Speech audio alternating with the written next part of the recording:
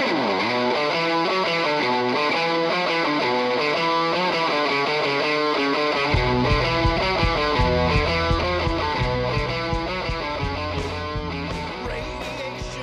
to the Drunken Primarchs, the show where three geeks drink booze and talk about G-Dubs news.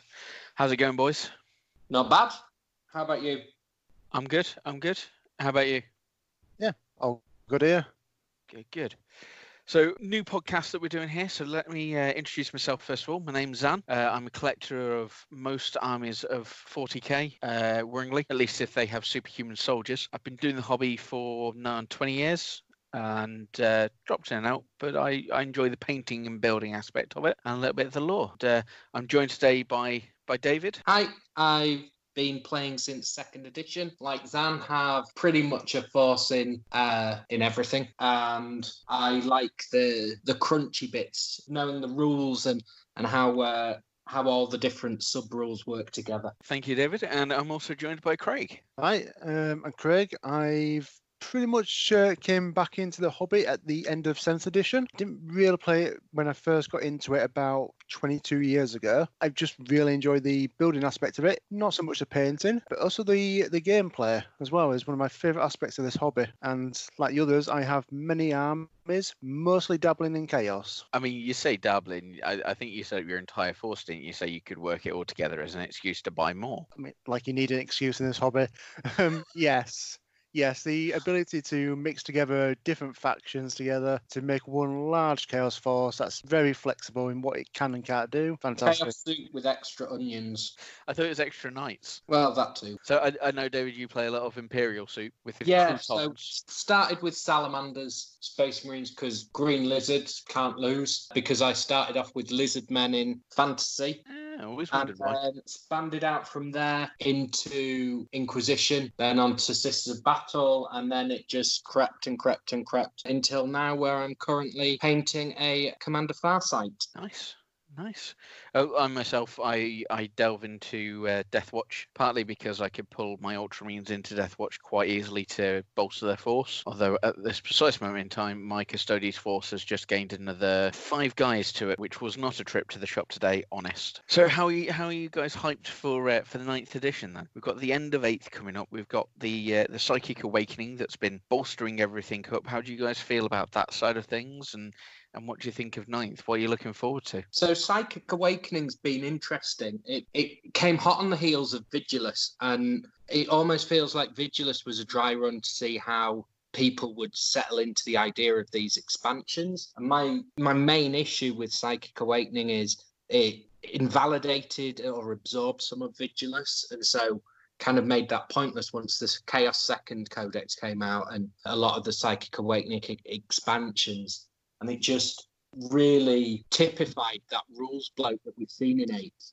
Now, I love the fact that 8th edition has been built around this very live rule set where we can get balance updates much more quickly than you could in previous editions. But it's undeniable that we've ended up having to carry around a library in order to play a thorough game of 40k. So just going off the back of that then, do you feel that is being put out by the company to potentially push us over to their e-publication side of things, or do you think it's just that they needed something to fill the space and wanted to test things out, and that's why they went for it? I wonder if Vigilus was a tester for this Psychic Awakening approach. So rather than doing iterative codexes like we saw with the new Space Marine and the new Chaos Codex, whether they could actually just keep the meta fresh by releasing these multi-faction books, which Vigilus were, and then that vanished, and then we hit Psychic Awakening and see these rules come out piecemeal. So I think it's a little bit of both, that they're not necessarily wanting to push us down the EPUB route. I think physical books is where they're clearly wanting to keep going with that, even though they are looking at bringing in the digital download code. That's really actually reinforcing, saying we want to keep this physical. But I do think that Psychic Awakening, it started a bit ho-hum with the Drukari and Eldar, and then slowly we got some really decent books. Faith and Fury was good, for example. I quite like Greater Good, but then there's a lot of talk around Pariah not really having those promised rules that we wanted for Sisters and for Necrons, and it being a little bit of a cop-out saying, well, they've each got a character, so that's brand new rules, when other factions got substantially more support. And obviously Ninth is coming out soon, but it feels like it's tailed off a bit too much. Fair enough. I mean, my kind of callback on the Sisters is technically we got a codex during that time period, which could be seen as them getting an entire book to themselves in Psychic Awakening. The general... You're right. I think that's a really good point, because a lot of the Psychic Awakening books we're seeing now will have already been written as that Sisters Codex was being fine-tuned from the beta one, just looking at the time frame. So I think that's a fair point, but I think maybe even keeping some of those Codex rules back in order to bulk up a Psychic Awakening they knew was coming would make it feel a bit more even-handed. Yeah, I've got to admit, it does feel very, I hate to say it, but cash grabby, the latest book, the prior book. But I then have to reset my mind to the fact that obviously we've got this devastating thing that's going on at the moment around the world, which I won't say the name of. But this book was probably meant to come out a month ago. So it's meant to be out a month ago and lead up to the announcement that we've had of Ninth off the back of it. So I can sort of see why they've done what they've done with the book. It was meant to have a longer time period, not just a month of these new mission types, and then Ninth edition comes in and eradicates what the book's for, essentially. But I'd argue that if there was a longer lead up after this book into Ninth, that would be even worse for especially Necron players, having to wait even longer before they get any new stratagems, any new faction rules at all, other than this one character. But who's to say they haven't taken them out of the book to put in Ninth edition now that it's so close? Because the lead into the books being printed, etc., is way longer than it must not be named. Gives us. No, that's a fair enough comment. That's fair enough. Look, you know me, I always come back on this with, at least you're not a Deathwatch player. You know, at least they're getting a new character. Deathwatch got the Space Marine stratagems. That's it. Like, what was the point, guys? What was the actual point of giving us those? Just tell us we're a Space Marine chapter with a supplement that's got our own bits in now. That's, you know, I'll stop there because otherwise I will rant for the rest of the podcast on it. Craig, let's move over to you. What do you feel about the Psychic Awakening books and lead up into Ninth? I really like the format that they're doing. I'm a big fan of the separate releases for the different factions, and each one getting, for me, the attention that each requires to actually make them a much more balanced forces. And the sort of release time, I think, has been sort of spot on with what they've done.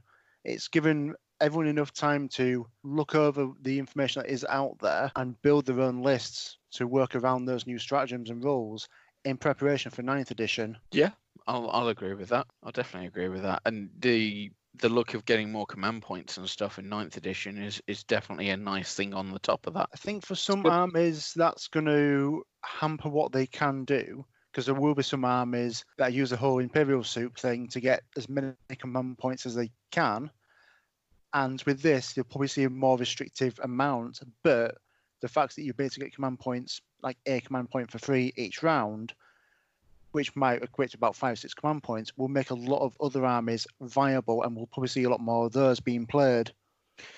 I mean, from the rules that I've seen from 9th, I can tell that it's definitely, they're out there to try and stop this idea of the soup armies in tournament play, which is fully understandable. I mean, you look at any of the big tournaments and it's normally some form of soup where a lot of guard are used to get command points. You have a couple of smash captains and a knight backing them all up, at least from the ones that I've seen. So from what I've seen in a lot of the rules of 9th, it's there to try and stop that. It's you can't play nicely with the rule set we gave you, so we're going to make it more specific over what you can and can't do, is the feeling that I'm getting from it. I think that's backed up by the wording of a lot of the rules we're seeing in the announcements, that need for complete clarity and specificity means that these rules that took up 1 or 2 sentences in 8th edition are being rewritten into several paragraphs, which is essentially saying the same thing, but in much more dense and harder to parse language. I think it's going to be less accessible for brand new players who don't have someone there to talk through those rules and what they mean, because just looking at the dense cover rule, that's 4 or 5 paragraphs just to say if you're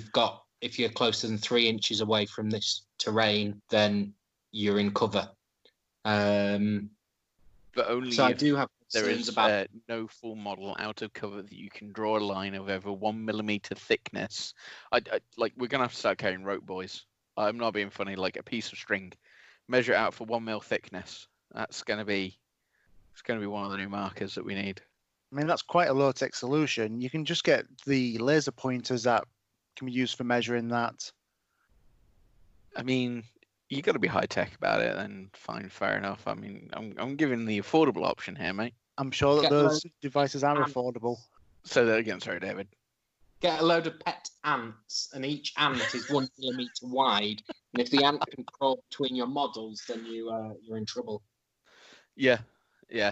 But yeah, it's the new rules are going to be fun to try and teach new players, like you say. I wonder if we're going to see something like the Warhammer Conquest style startup to play guides coming out, whether they be in the new 9th edition boxes, which I'm still not sure what we're actually getting for new players with that, whether they're just going to put the new rule book in the old box, because the new 9th edition box isn't a new starters box, it's for existing players from what they've said. So I wonder if they're going to step up the rules as they go.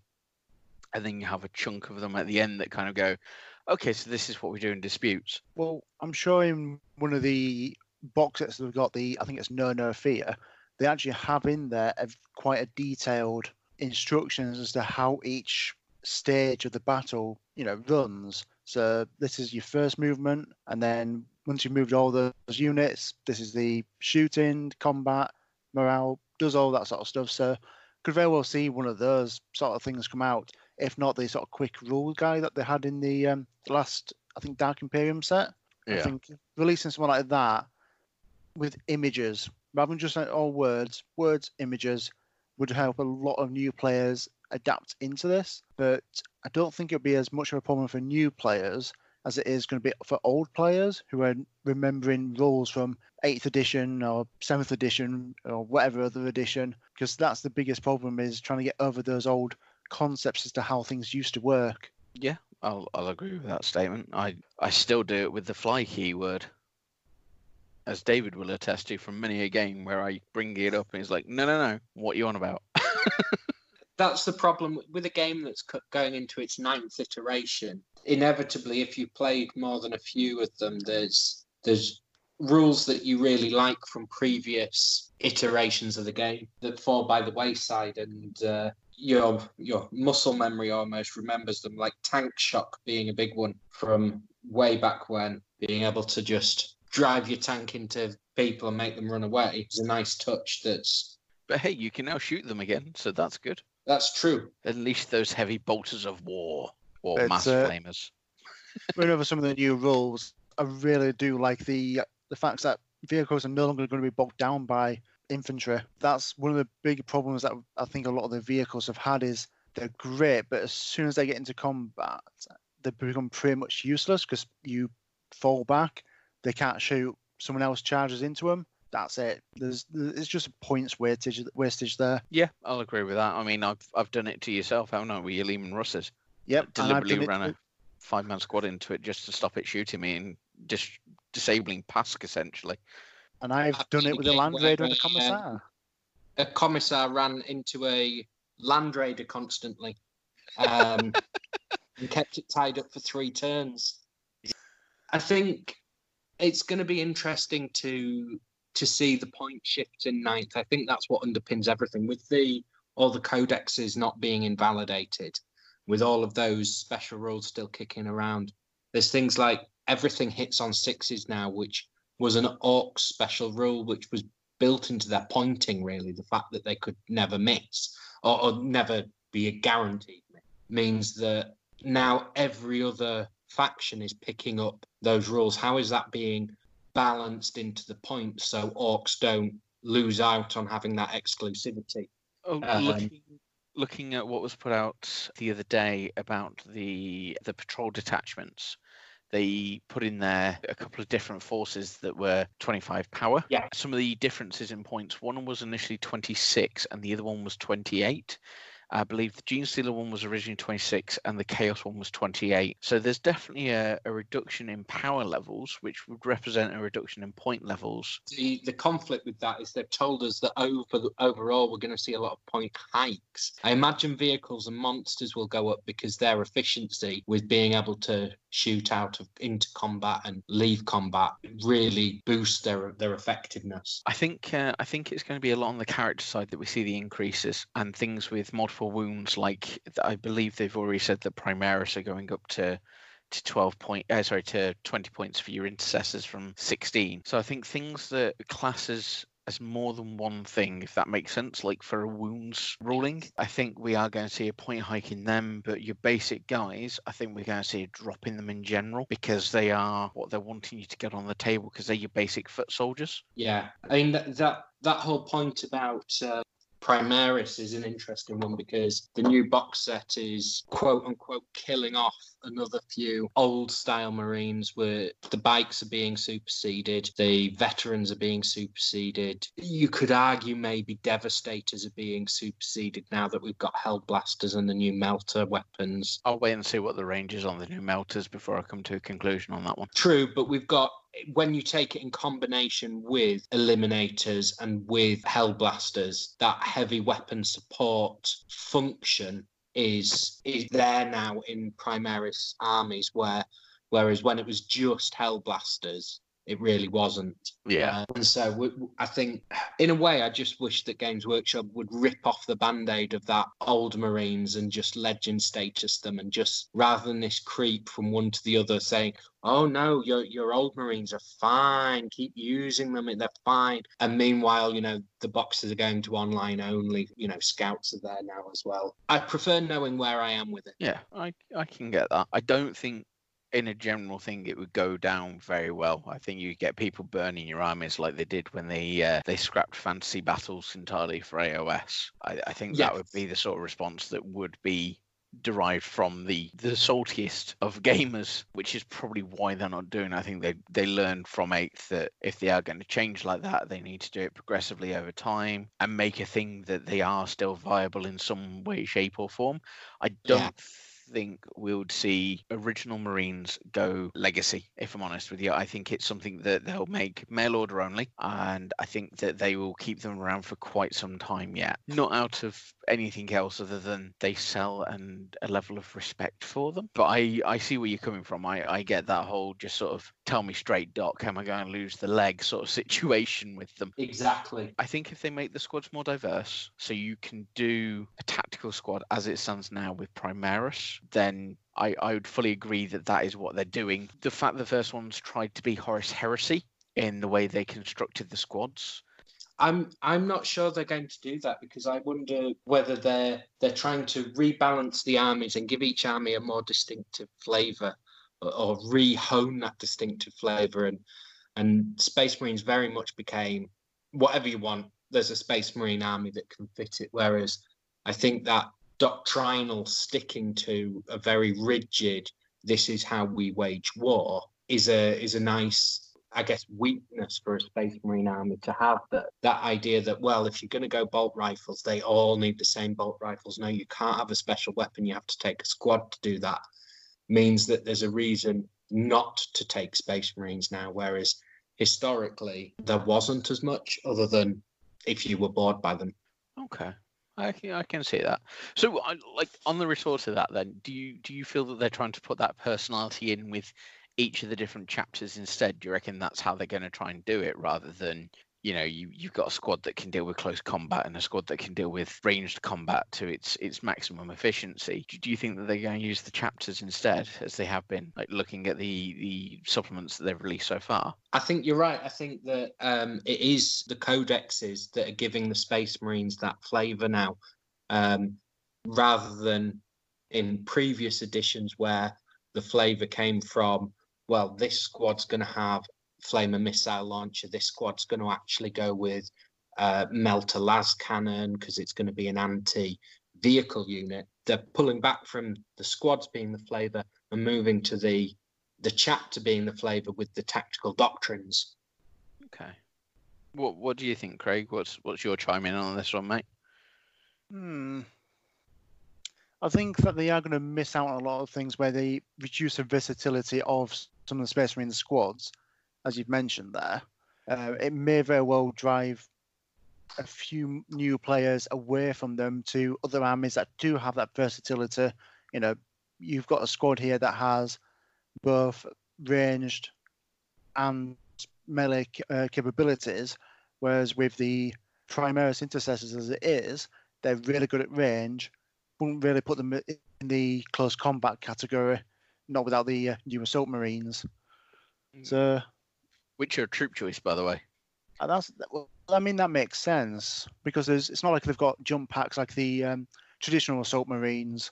Therefore, they can't be fast attack, which I think is one thing that they really do need. You got the Inceptors for your ranged fast attack, but they don't have any close combat capabilities, which is where I think a lot of the Primaris stuff is still seriously lacking. They seem to be, I'm going to stand here and shoot whilst you come towards me, rather than being capable, as the old Space Marines were, of being both close combat and ranged orientated. I think that is something they need to definitely increase on. Yeah, I think to that as well, as Craig was talking about that kind of mono build squad, that works towards the speed of playing the game as well. If all 10 of your models all have auto bolters, you roll one batch of dice and you move on and roll one batch of wounds. Whereas if you've got one in there which has a plasma gun and one in there which has a bolt pistol and one in there which has a las cannon, suddenly you're rolling 7 of one dice, then you need to roll another few more, then they've got different wound rolls, and it explodes the amount of time you're spending on each squad in the shooting phase. So I wonder whether that is also a factor being built in. I mean, my retort on that is both of us have been playing the game long enough to remember the days when you just use different coloured dice for different things. Back in the old days, you used to have a black dice for your missile launcher, a red dice for your flamer. Nobody else had the white dice because those were the ones that you had most abundance on. So I think that's probably a good place to bring the discussion of moving over to 9th to an end. And where the Space Marines are going and all that side of things. So what have you boys been working on then? David, I've seen some nice pictures from your Tau stuff. What's going on there? So my focus at the moment is building up and painting up the 8 from Farsight Enclaves. I've got them all modelled. I've just putting, as we speak, the finishing touches on the Commander Farsight model, as I mentioned earlier. It's just a really nice army to paint. The Tau battle suits, really blocky colours, really clear distinction between the different segments of the armour makes painting it much more accessible than some of the other armies, such as maybe Orcs or Death Guard, where that change between armour and grime just needs a little bit more. Yeah, that's cool. How about you, Craig? What have you been working on, mate? So I started on a new Orc army, mostly as an interest point because I don't own any Xenos forces, so it's one of the areas that I was lacking, but also just purely the amount of flesh that is available allows me to work on that painting style in preparation for painting some of the more detailed resin models I've got. And I figured that Orcs was going to be a really good new force to go for 9th, and it proves to be that it is going to be a good force, but I do need more infantry. Always a key point for Orcs. The more boys you have, the better you'll be. Yeah, I've only got 20 at the moment, which is nowhere near enough of what I need. But how do you only have 20 boys for an Orc army? It's a small war. That's not even a war. That's a what? I mean, it's a fair point. Those are on my to-do list, but I'm also trying to really think more in this particular force right from the get-go as to what I need and how it's going to work together. So most things have transport, which is one thing that I lacked in a few of my other forces, was having enough transport for the basic troops. So once I work out where I want to go with that, I'll get maybe a battle wagon and put 20 boys in that. so they'll be able to get right up close to the opponent or to the objective and be able to hold it. Cool. So once you got And enough how ways about what are you working on at the moment? So myself, I've been working on my Amazon Parade board, which is going to remain under wraps. But I've been putting down the polyfiller sand PVA mix for the mud that's going on there, and my Custodes, which as I said earlier, I've added 5 more to today. Gone for the sword and shield configuration because I didn't actually have any of those yet. I've made 2 of the Forge World flying ones out of the standard kits, with a couple of bits added to them from the Blood Angels Sanguine Guard, and they're ready for painting. I got them all sprayed up gold just before this, so that was my evening sorted right there. I think get them finished up. Nice. What is your stance on Forge World, on modding plastic models to represent Forge World versus the buying of Forge World? I, for example, have built a Vendetta gunship, the variant of the Valkyrie that's Forge World, but basically it's just a Valkyrie with a bunch of las cannons, and I used old sponsons from Land Raiders to do it, which saves a fortune in cash, but is depriving Forge World of that income. Where do you draw the line between do it yourself and supporting Forge World? So my general issue with Forge World is that they are, and I hate to say this because I love the company as a general thing. Like GW's my dig, baby. I love it. But I think Forge World is overpriced for its quality. Like, I shouldn't have to do the work I have to do on a Forge World resin model for the price I pay for it. I play other games outside of the general hobby, and they have resin models, and I have no issues with them at all. I personally, that's why I have done what I've done with the Vitari that I've made them from the plastic kit, because it wasn't even that it's more cost effective for me. I think it cost me £5 more, but it meant that I didn't have to work with the resin. And I'm trying to work out how to make the Custodian grav tanks that they have as well, for the exact same reason that I don't want to have to deal with that resin, which is a shame. Because I love the models, like the sculpting and everything, I would like to say is worth the cost alone. Obviously, I don't feel that way because otherwise I'd go out and buy them. But I should be able to, like, it should make me want to buy it from that alone. But it's knowing what I have to deal with. Like, I've built a fair few Forge World things, and it riles my blood every time when I get something out and go, oh, this is bent. Let me put it into hot water. Oh, that hasn't fixed it. Then be told to do it 4 more times just to be sent out a replacement. It's like, just get it right in the first place, boys. You're a big company now. You're not small. But that's, again, something that you could get me ranting on for over an hour. So I'll draw the line there and go, Craig, what do you think, mate? For me, it's a mixture between the price point, which in some regards is excessive, and it's also the rules for the models themselves.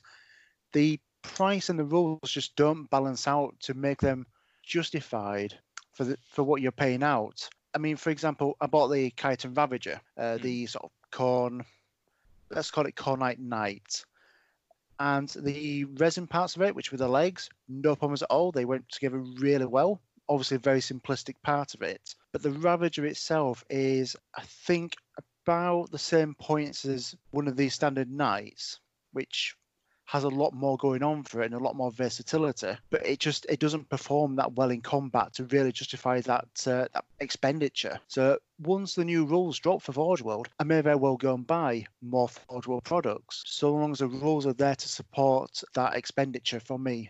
Would you not consider converting instead? It very much depends on what detail I can put that GW can't, in regards to I can make very, very basic models compared to the detail that they put into those Forge World casts to get those models. However, in some regards, you can also, on the flip side of that, add far more detail and a lot more character to your self-built models, like different poses that differentiate them on the table to another of the same model. I think that's a really good argument, that differentiation of the models, in that if you buy a unit from Forge World, be it, let's go with something like Deathcore of Krieg, where there's only a limited number of sculpts that they have, whereas when you're building a Cadian or Catachan, when you're putting the arms, granted they need an update, but you can pose them how you want and you can make it so no 2 models are identical, whereas with those Forge World sculpts, you can't. If you get a few units of them, you're getting that repetition, which is, no different than going back to second, third edition monopose. But I think that Craig's point about that actual financial outgoing versus the points represented on the table is a really good one, not just with Forge World itself, but Games Workshop. Me and Craig have had discussions about the Gorkanauts and Morkanauts, and the fact that they cost the same as a Stomper, which is twice the points. So how can you financially be like, yeah, I'll drop that 75 quid on something that's worth half the points of this thing? Yeah, I mean, the sort of Gorkanaut and Morkanaut, I find the points are so much well balanced for what you get as opposed to Stomper. The Stomper's got firepower, do not get me wrong, but the points, which is about 828 or something like that, I think from the last chapter approved, makes it more expensive than a Castellan Knight, which is, let's face it, more survivability and much more firepower. That I think can output about 54 wounds from its Volcano Cannon. I think the top end of a Stomper is about 18. Doesn't it also have more wounds though as well? No, the Stomper is like a Lord of War, so it has about 40 wounds, which is so massively more. Yeah, it's significant. It's it's not quite. Actually, no, it's probably about Warhound Titan level, but it's a very expensive model and one that you'd struggle to put into most games. Whereas a Gorkanaut or Morkanaut, you're talking about 270 points probably maximum, which makes it a much more viable option. But it does have some of the lack of firepower that the Stomper does. The Stomper can also hold more troops in it, whereas the Gorkanaut can only hold 6, which isn't insignificant. You can put a lot of damage into that, but it's a points expenditure. Who's going to be more annoyed? The player that has a Gorkanaut that gets blown up, or the person who's put 800 odd points into a Stomper that gets blown up on the first turn? No, I think you make a good point that you're going to see more tabletop time with a Gorkanaut or a Morkanaut than you will do with a Stomper, just because of the usual game sizes people play. I think it's just that when I'm hitting confirm and check out on that website, that value for money feel just in the gut, I find it harder when I'm spending a lot of money on something that on the tabletop is not really worth those points. The walkers from AdMech, for example, I think it's £32.50 for one model, which is about 100 points on the tabletop. And it's a massive investment financially for something which is not packing that punch. And that when you're balancing out, when we're being realistic and bringing money into the hobby, you've got to decide, okay, if I'm going to be spending a budget of £100 overall, what units do I get that can be worth the most on the tabletop? Yeah, that. I mean, my retort on the Stomper at least is that for the points value, I think it would probably be worth it. I don't know how many troops it carries, but as a defensive player against that, it would give me a definite choice of, do I waste 2 turns potentially trying to get rid of its 40 wounds and hopefully blow up whatever's in it, or do I just leave it to walk across the table while I deal with everything else? I think that's what it offers you. In regards to the Gorka Mork or the Gorka, the tiny one. Gorkanaut and Morkanaut. Thank you. I'm assuming that there's fights over which one it is, when it's built, being as is Orc. I don't know. Part of it for me is taking into account the age of the model. Like that, whenever I make a decision on what I'm buying, that is something that always comes into my decision. Now I know that the smaller one, the Gorka or Morkanaut, is newer than the Stomper. I also know that the Stomper is hollow, whereas the Gorkamort, I'm just going to call it Naught from now on, I'll be honest with you boys, it is a newer model that isn't hollow, or not as hollow. Whether it's worth 70 quid, probably not. And I can see where you're coming from with the value of the purchase and all that sort of thing. But so to sort of help with this one, the Stomper can hold 20 infantry. Which is a significant amount for what it can do. But as you quite rightly pointed out, it does have to walk across the table, and it doesn't take much to make that ineffective in both range and close combat. Its ranged attack, it's a 5+. You take it down by 10 wounds, and that probably goes to a 6+. So it's really going to struggle, I think, to really make a much of a dent in any other army. The Gorkanaut, however, can only hold, as I said, about 6. But the advantage of that is one of the stratagems allows you to put it into a teleporter and just deploy it wherever you need it to on the field. Because of its power value, allows you to just maneuver it wherever it's required, and it has more time where it doesn't get shot up because you can get it into combat, and it's going to be fairly effective there. But Fair enough. it's sort of apples and oranges with this one, really. It's what do you want that model to do? I mean, there's definite things I don't think are worth the money. The price hikes on them, I think, have been extravagant, to say the least. I'm looking at the Land Raider variants that aren't the basic one, Corvus Black Star, the general Space Marine box, like the old one. Like the models in that haven't changed for 15 years, I think. You referring to the starter collecting box for Space Marines? No, I'm referring to the bog standard tactical squad, which I think has been increased to 36.50 now. So it sounds like they're very much pricing those out of the game. I think there's an extent to which the price hikes are to inform buying habits. I think Craig's probably onto something there in regards to some of those things. The Land Raider, they're clearly moving away from the Land Raider, which saddens me because it doesn't carry Primaris. They're moving away from the Tactical Marines. I think they're moving away from the Corvus Black Star, though I do love the model. And I think that's a part of it. But also, I don't think we can deny that we're living in a world where we've got to think of the environmental impact of producing a load of plastic and pricing in both the cost of raw materials, but also the environmental impact cost early. I can agree with that, especially after having seen that like Games Workshop have put the solar panels on their roof. So their factory is pretty much self-sufficient now in regards to power. But I can't help but feel some of it is purely for keeping their stock price high, which will get me onto another rant that we won't go near. But I've also just looked at the cost of a Storm Raven, 65 quid. Like that's a 20 quid price hike from when it was first released 15 years ago, 12 years ago. Yeah, I mean, I remember when I started... The release cost of the new AdMech Flyer, that's 60 quid new, though.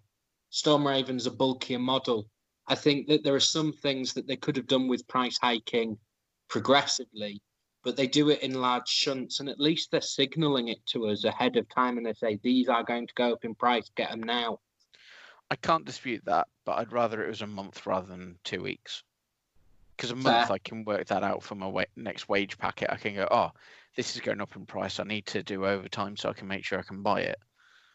But this comes down to the age-old thing of, is the hobby overpriced?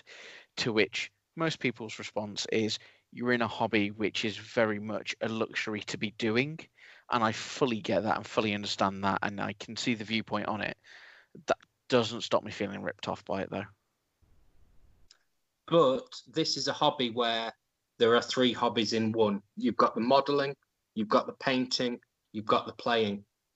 And there aren't many other hobbies that give you that level of, each one model that you have is hours of investable time in it, more so than a video game.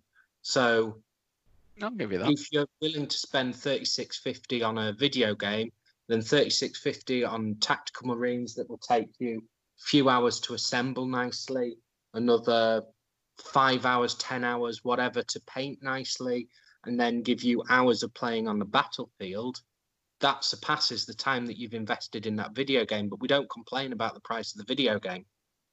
Well, funny you should say that, because... Let me guess, another rant that we shouldn't get you into. No. I won't rant about this. It's the wrong place for that. Wrong place. We're gonna have to have a little segment or a little offshoot of what really grinds your gears. Just have you rant for an hour. You know, really grinds my gears. No, it's I hear where you're coming from with it, David. I really do. And like I say, I know that it's a luxury thing that we do. I fully know that I'm in a very lucky position to be in the hobby the way I am and be able to spend the money that I do on the hobby. I I just I don't agree with rising the price of old kits the way they do. It's the fact that nothing else has been put into them. I think if they did something extra, it can be used to subsidise new kids.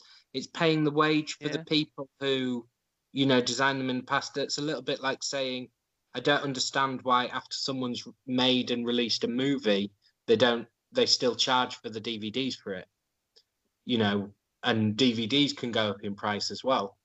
So I don't necessarily buy that logic. Just because it's an old kit, there's still an inherent cost to producing it, and a company that's managing to grow as much as Games Workshop has that need for continued and further investment. No, all right, you've given me a new viewpoint there that I didn't have. I didn't think of the investment in the new kits and supporting the kits that don't do as well as others. No, I'll accept that as a viewpoint on it. I will. We can all grow as humans.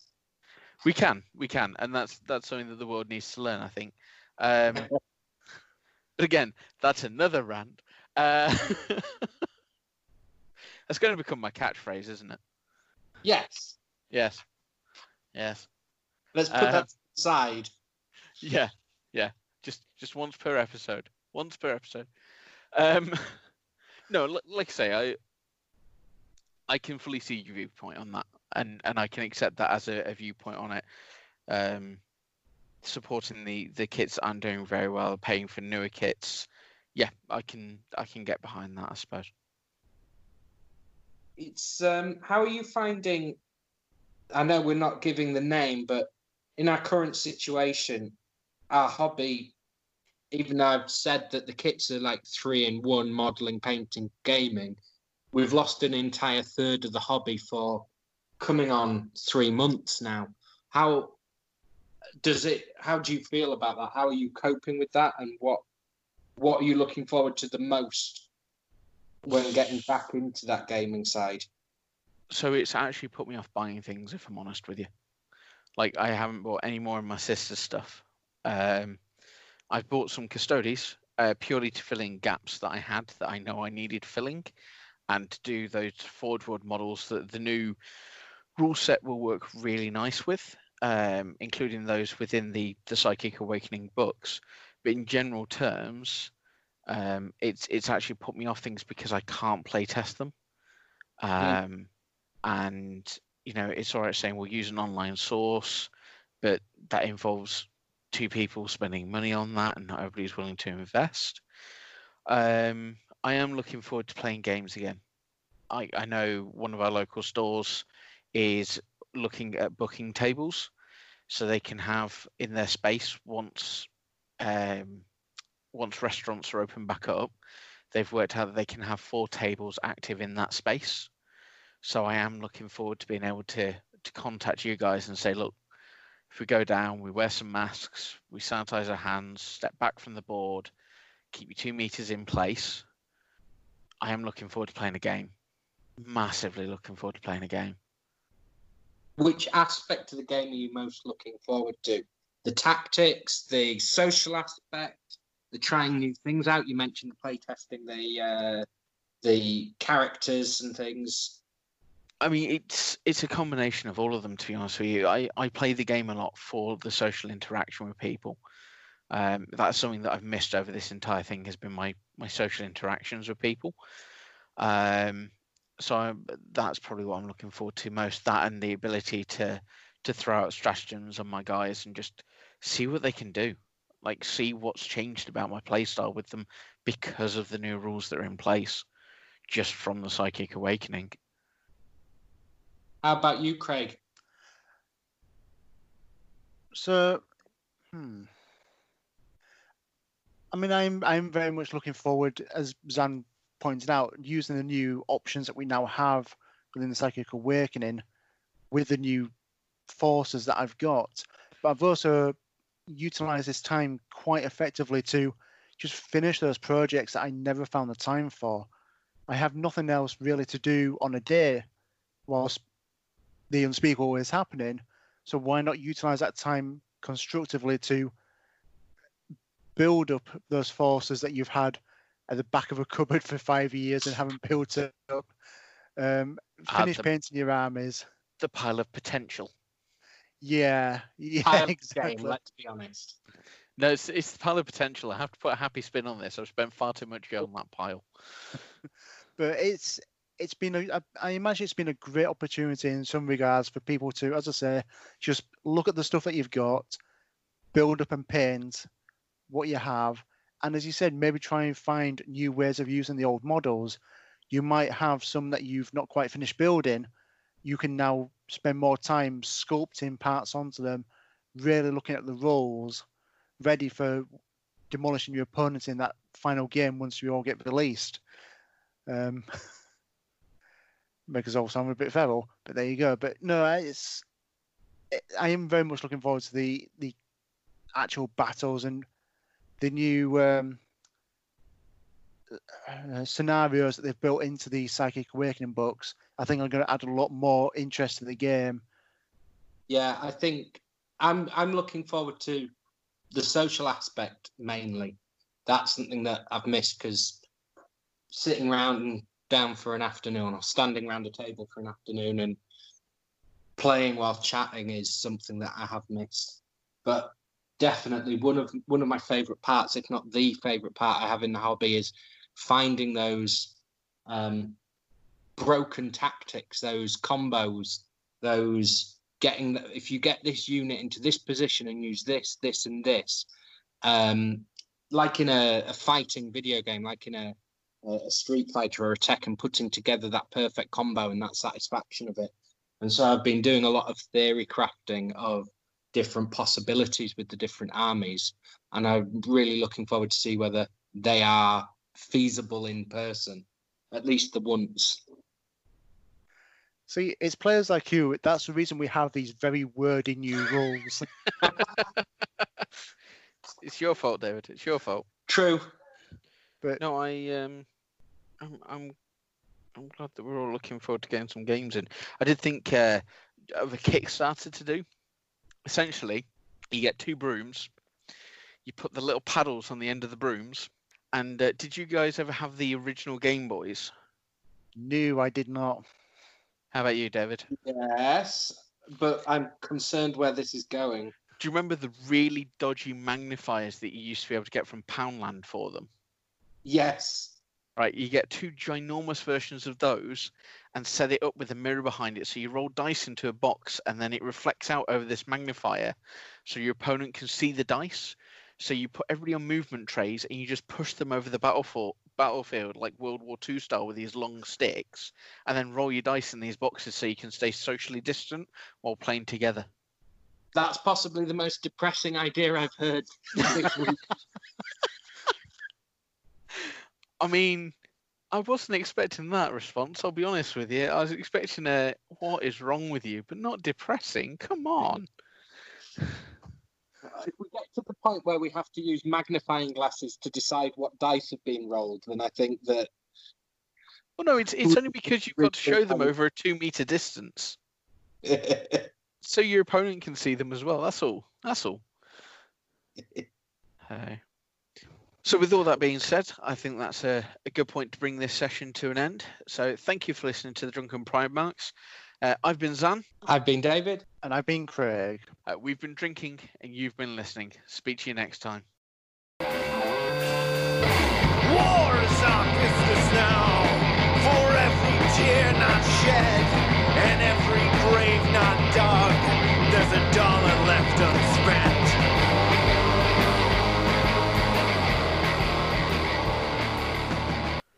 This was a Drunken Primarch production. Opening and closing music was provided by Punk Rock Opera. Thank you for listening.